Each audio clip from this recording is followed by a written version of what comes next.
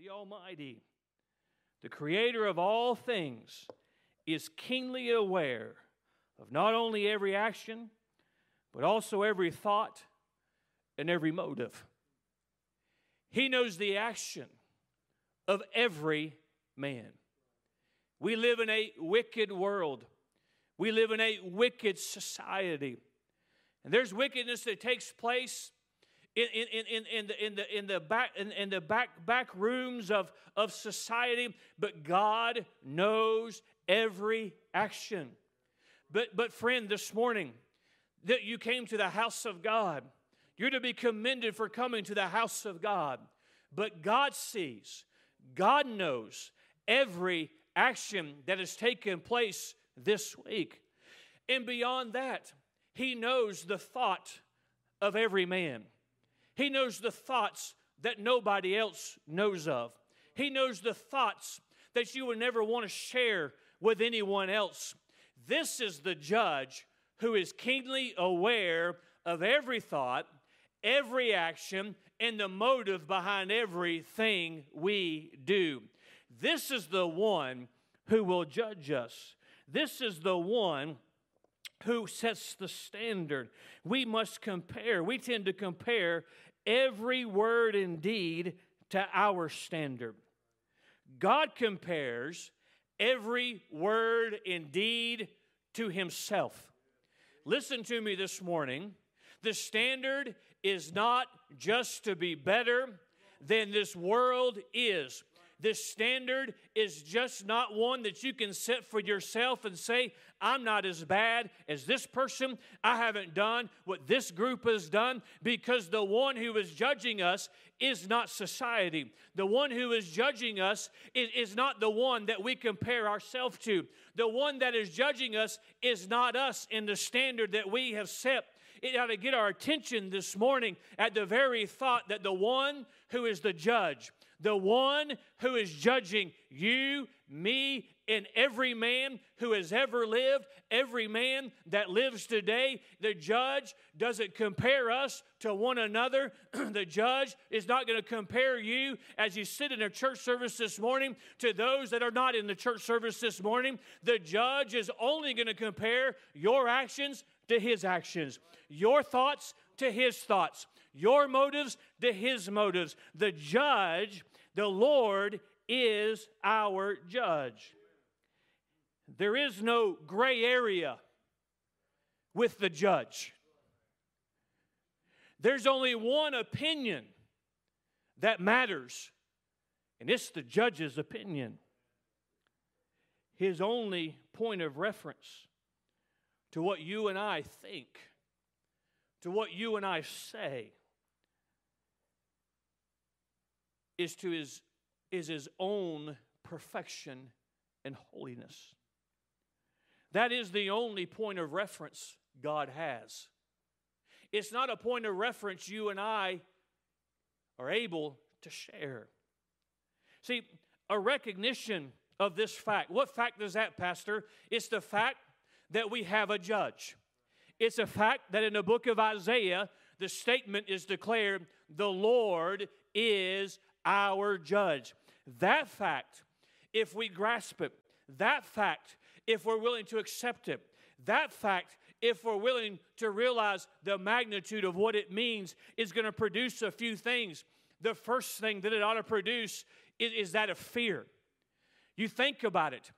The judge, the Almighty God, the one who gives us breath, the one who allows our heart to beat this morning, the one who is going to determine whether or not it's an eternity in heaven or hell, who is comparing our actions, our thoughts, our deeds, our motives to His very self, to His nature, to His perfection, to His holiness, to His righteousness, ought to strike fear in the heart of every man. A man that would shake his fist at God who created him, the man who would scoff at the Word of God, has no grasp of the fact that there is a judge.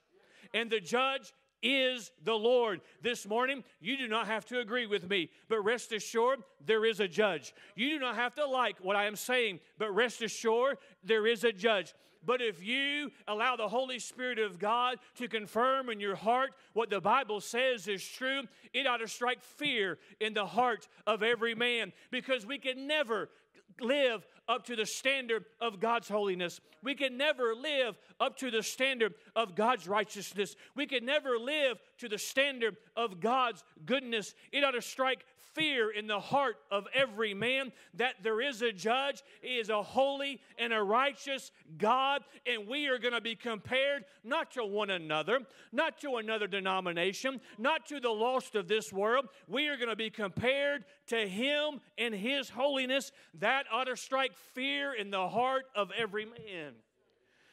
But after fear, it ought to produce sorrow. It ought to produce sorrow, the fact that we don't live up to the standard.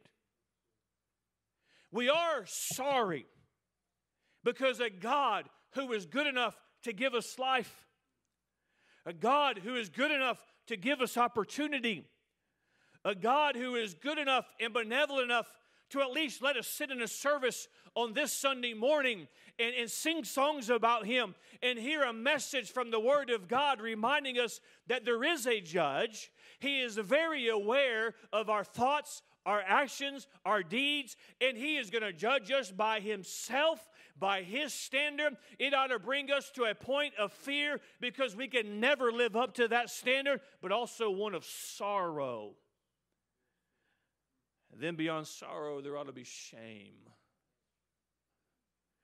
Those who have no shame, the Bible often speak of.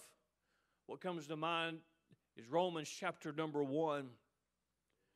Those who have no shame in doing that which God speaks against, that which God calls unholy, that which God calls unrighteous. Those who have no shame, have no grasp of the reality that there is a judge. They can ignore the fact. They can dismiss the fact. But if they truly realized that there is a judge and the Lord, He is the judge, they would fear. They would have sorrow for their actions. There'd be shame. We see, first of all, we're reminded of the fact the Lord is our judge. Secondly, this morning I want to state,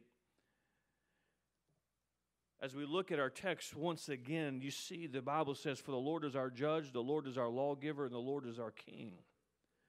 I want to point out and hopefully shed some light on the relationship of the judge, the lawgiver, and the king.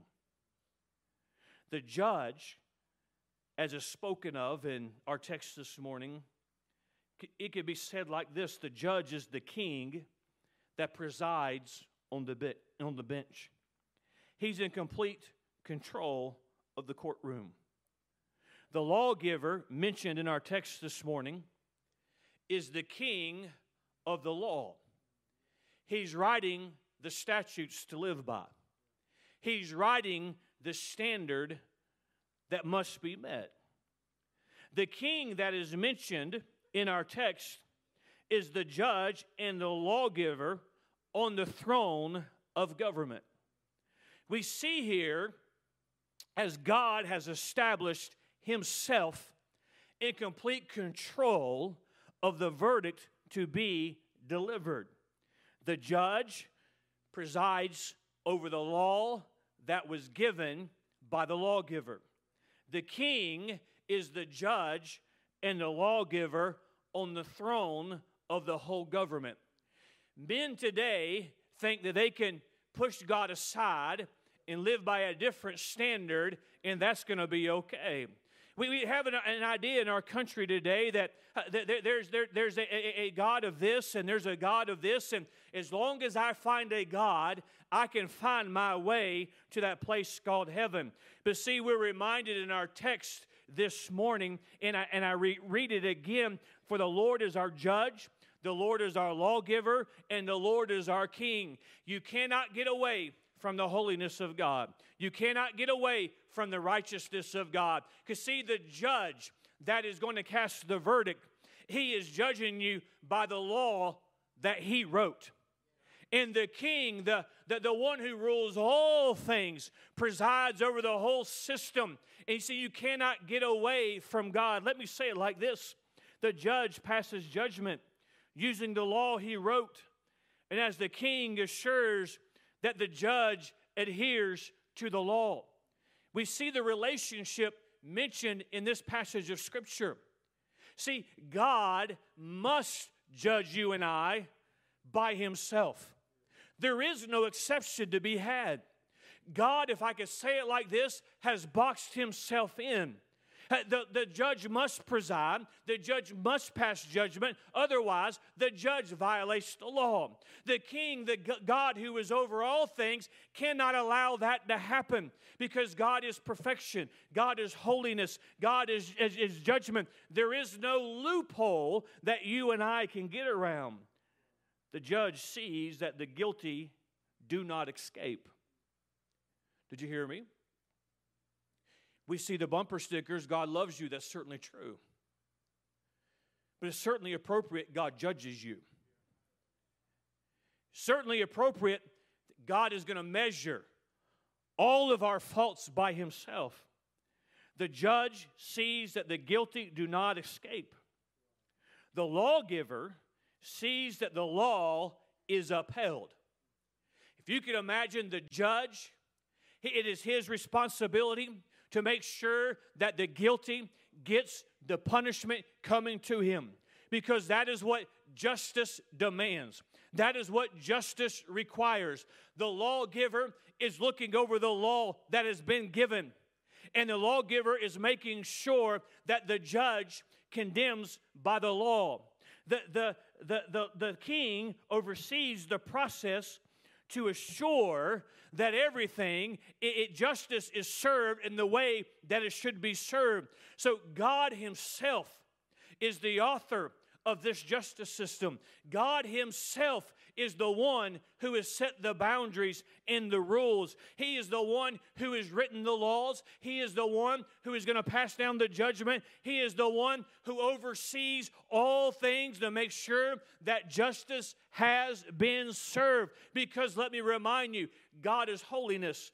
God is righteousness. God is goodness. The Creator of life sets the standard. The Creator of life sets the rules. The Creator of life sets the expectations. The only way that it can be set is from God's viewpoint.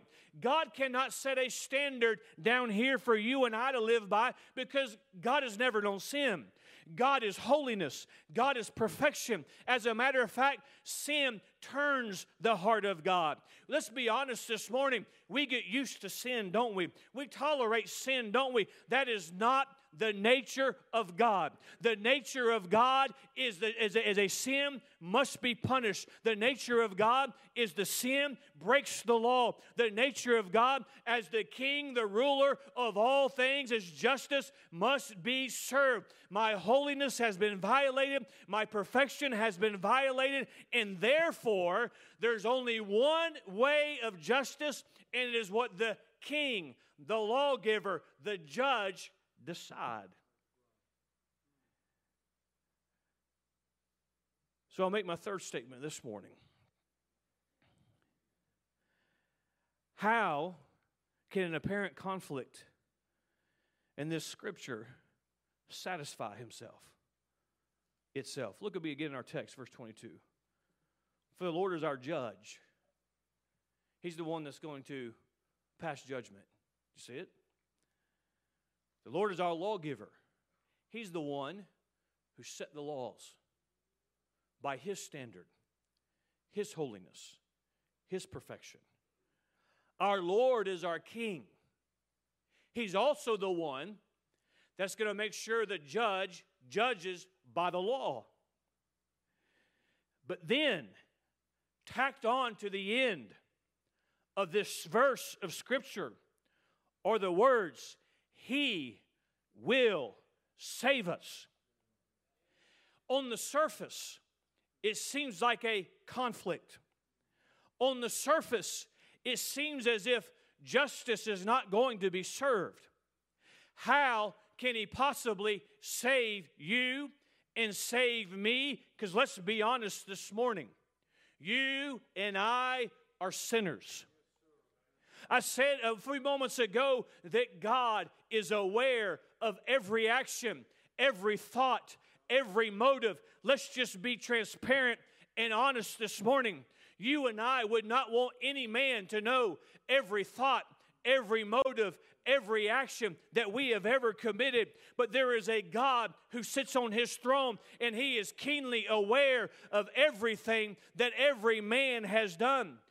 We are sinners. We have come short, not just a little bit short of God's standard. We're missing the mark by so much. We have lost count of how far away we are from the standard that God has set. We know from Scripture this morning and from what we already said, there is a judge who is judging our thoughts, our motives, our actions. The Lord is that judge. He must administer judgment because He's also the lawgiver. He's also the one who's written the laws for you and I to live by. He's also the king who oversees the whole system. He's also the one who has said it that the judge must abide and pass out condemnation based on the law. And besides that, according to verse number 22, He's also the one who saves us. So how can this all be reconciled? With a judge who is bound by his own holiness. With a judge who is bound by the laws that he has written himself. How can we be saved when there's a king that oversees the whole system that demands justice, that demands there be punishment for the wrongdoing, that demands there be punishment for the breaking of his own laws? How is it possible that the one who judges saves the criminal? How is it possible that the lawgiver forgives the lawbreaker? How is it possible that the king who oversees the rule and the law pardons the rebel? How can these things be reconciled? With one word: substitution. The Old Testament reveals that God judged the law He gave and demanded justice for the offense. The fact that I'm giving you this morning, the statement in Scripture, the Lord is the judge, this is not new to this day today. It has always been. The Old Testament reveals that God judged the law that He set, gave and demanded justice for the offense. The Old Testament also reveals that instead of destroying man for his offense, He would accept a substitute of a spotless lamb who would be slain, becoming the sins of the people. This lamb, who met the qualifications set forth by God, would be sacrificed, would be slain, and in the sight of the judge, in sight of the lawgiver, in the sight of the king, he saw that lamb as the one who bore the sins, the iniquities of man. And the Old Testament tells us that God would accept that substitute for that which judgment must be passed, for that which the king demands justice be served. The only way that could take place, and the judge and the lawgiver and the king also be the one who saves the offender, also be the one who saves the lawbreaker, also be the one who saves the rebel. There had to be a substitute. So how does this apply to us?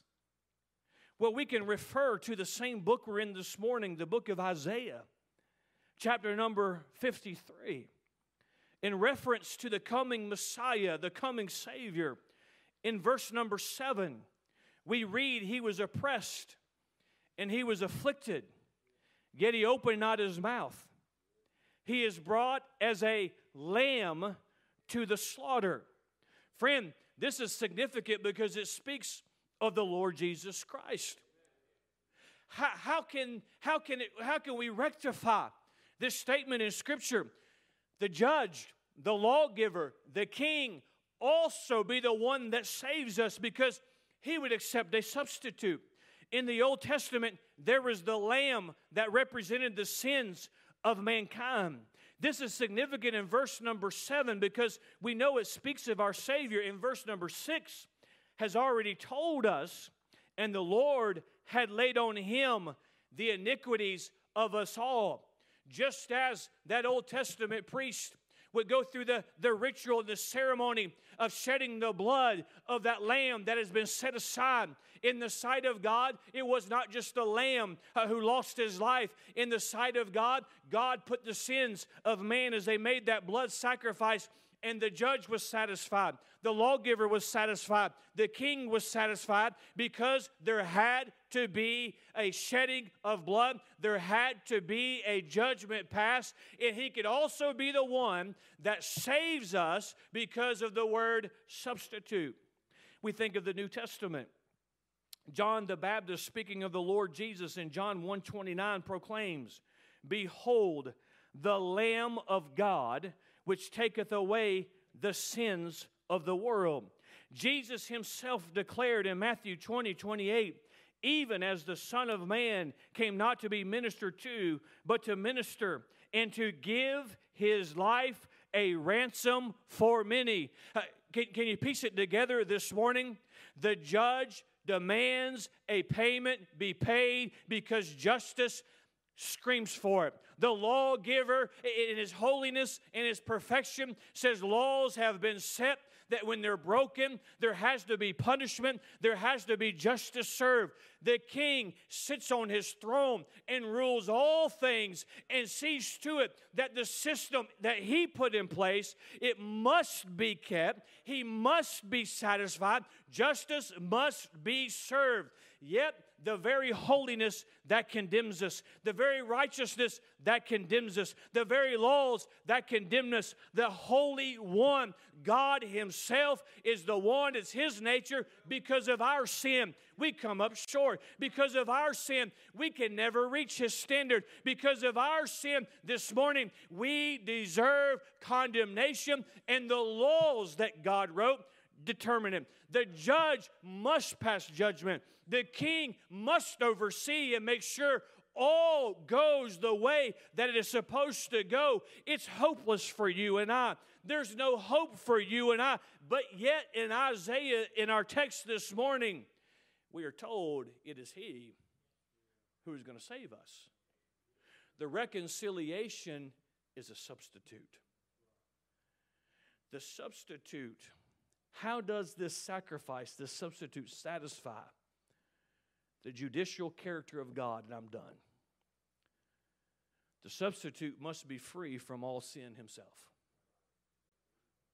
because God requires perfection. You and I, we could meet the laws of God if we were perfect. But check your piety at the door. You're not perfect. I'm not perfect. No man is perfect. That is the only standard that will satisfy a holy and a righteous God. So there must be a substitute in order for us to be saved. The substitute must be free from all sin himself. That rules out everyone except for who Hebrews 4 verse 15 speaks of. For we have not a high priest which cannot be touched with the feelings of our infirmities, but was in all points tempted, like as we are, yet without sin. Wait a minute. It's hopeless because there's a judge who judges us.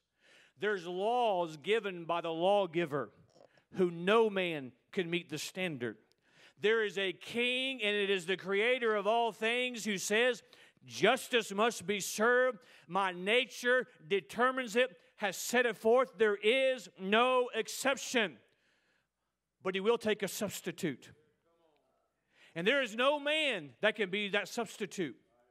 There is no religion that can be that substitute. There is no man who calls himself father or mother or whatever else who can stand in the stead, because all have sinned. The book of Hebrews, where I just read a moment ago, tells us, reminds us, there is one named Jesus that the prophet Isaiah said he would be led like a sheep to the slaughter. There's a man named Jesus who John the Baptist proclaimed, behold the Lamb of God. It is the one who, when he spoke of himself, said, I have come to be a ransom. The reason why I left heaven, the reason why I took on this robe of flesh, is so that I can be the substitute for all mankind, because there's a God, and he sits on his throne, and he demands that justice be served. He demands that all men who fall short of the law must pay the penalty, must pay the price. And Jesus declares, that is why I am here. I have come to be a ransom for all mankind. But wait a minute, the sacrifice cannot be in the same condition of the one who he's substituting himself for. Because if a man will stand in the stead of another sinful man, we still have violations of the law. It doesn't matter if they call themselves Holy Father or Holy One. All men are sinners. There's only one. There's only one. The Scripture tells us he was tempted as we are tempted. He was tempted to say that crossword, but never said it. He was tempted to be dishonest, but never said it. Satan took him and tempted him, but he resisted the temptation. He is God. He is holiness. He is perfection. Never committed a sin. So the substitute must be free from all sin. The substitute must be of a voluntary nature. Because if it was required, if the judge ordered one to take the place of another offender, that would not be justice. Because it would be an injustice to the one that he demanded take the place. So the substitute must be of a voluntary nature. 1 John 3:16, hereby perceive we the love of God, because he laid down his life for us. It's a lie of the devil when someone says that Christ's life was taken from him. It was not taken from him. We're reminded in Scripture of the legions of angels that were just waiting for the word. But yet Christ knew that the judge demanded a substitute. He knew that man would perish because man could not. Man could never meet the standard that God has set. So he was a willing sacrifice, a willing substitute who met the standard of perfection himself, and he was a substitute of a voluntary nature. The substitute must also be accepted by both parties. A substitute is not a substitute unless both parties agree that this is what satisfies the justice of God. We know that Jesus, as a substitute, is accepted by God because we know that Jesus is the only one who meets those qualifications. We have further confirmation by the resurrection of our Savior, by his ascension into heaven, by the fulfillment of the outpouring of the Spirit of God. God has accepted Christ's sacrifice as the substitute. The judge has declared that there must be a punishment, there must be a payment for sin. The lawgiver has written the laws by His own holiness, by His own righteousness. No man can live up to that. God has set Himself above the system that He created, and He governs the justice. And for my holiness to be satisfied, there must be a punishment. There must be a payment. And friend, let me remind us this morning that without Christ, the punishment for our sin is an eternity in that horrible place called hell.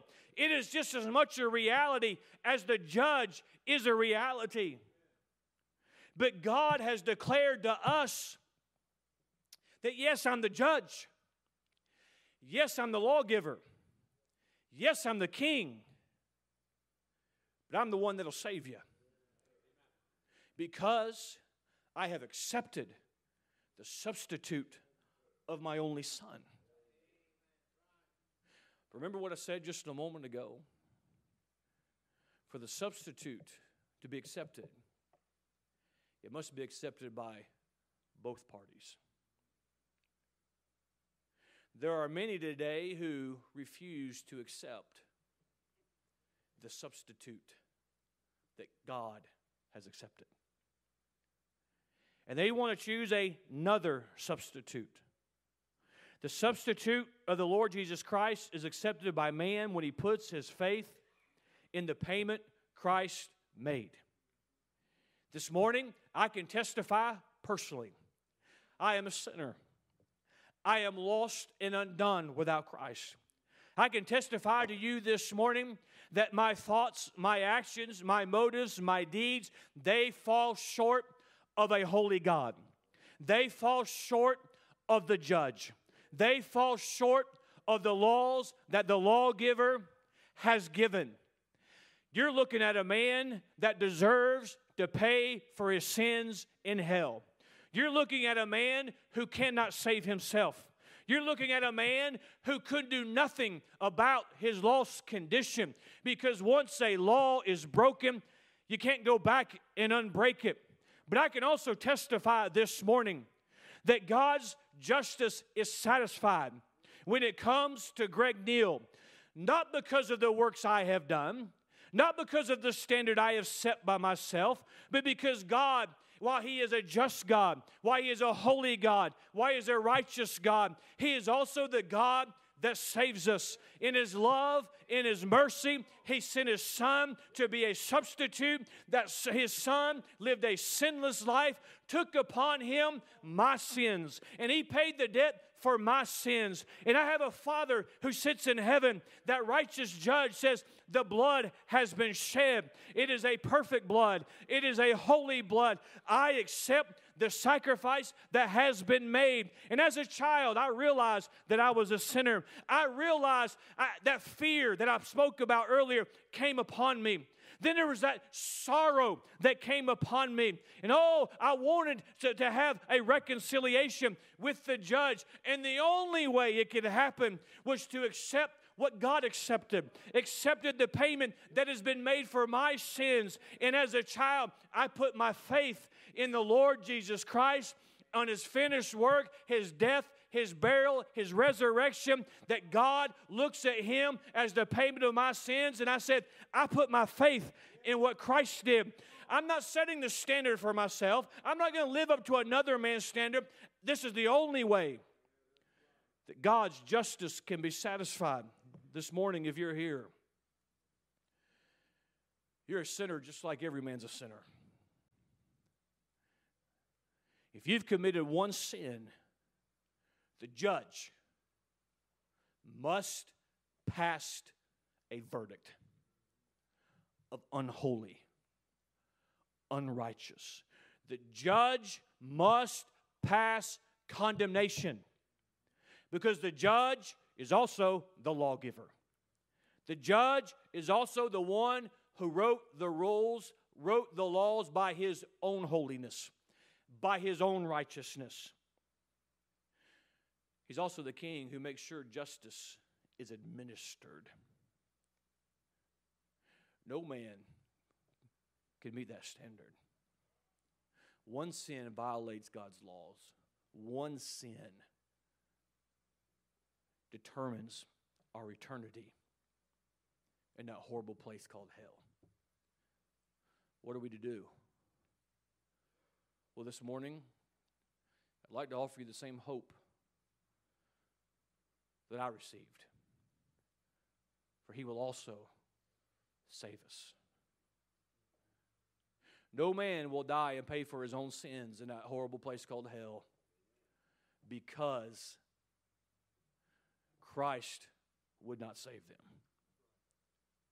They will only die and go there because they refused to put their faith in the substitute. This morning, if you've never accepted Christ as your personal Savior, if you've never put your faith completely on that substitute, there is no other way for the judge to be satisfied. There is no other way for the nature of God, the justice of God, to be administered, except for you to spend an eternity paying for your own sins as the lawbreaker, as the rebel, as the sinner. But this morning, just as sure as I'm standing here, not in my own righteousness, but I can say, I know that I have been forgiven. I know that I am accepted in the sight of God. It's not by me. It's not by what I've done, but it's because of what Christ did on Calvary. You can know that as well. The Lord, He is our judge. You're going to be judged by His standard. Every man decides for himself. Will he be judged in his sins? Or will he be judged by the substitute? This morning, as I conclude, my challenge is this. If you've never trusted Christ as your Savior, if you've never gotten your eternity settled, accept the substitute today. You don't want to face the judge. You don't want to face the lawgiver in your lost condition. Child of God, be grateful for your salvation. Don't be so full of yourself, of what you are and what you've become. No, it's but for the grace of God, but for the love of God, but for a sacrifice that was voluntary, that said, I'll satisfy a righteous judge. I'll satisfy the laws that have been broken. Live for Him. Father, I pray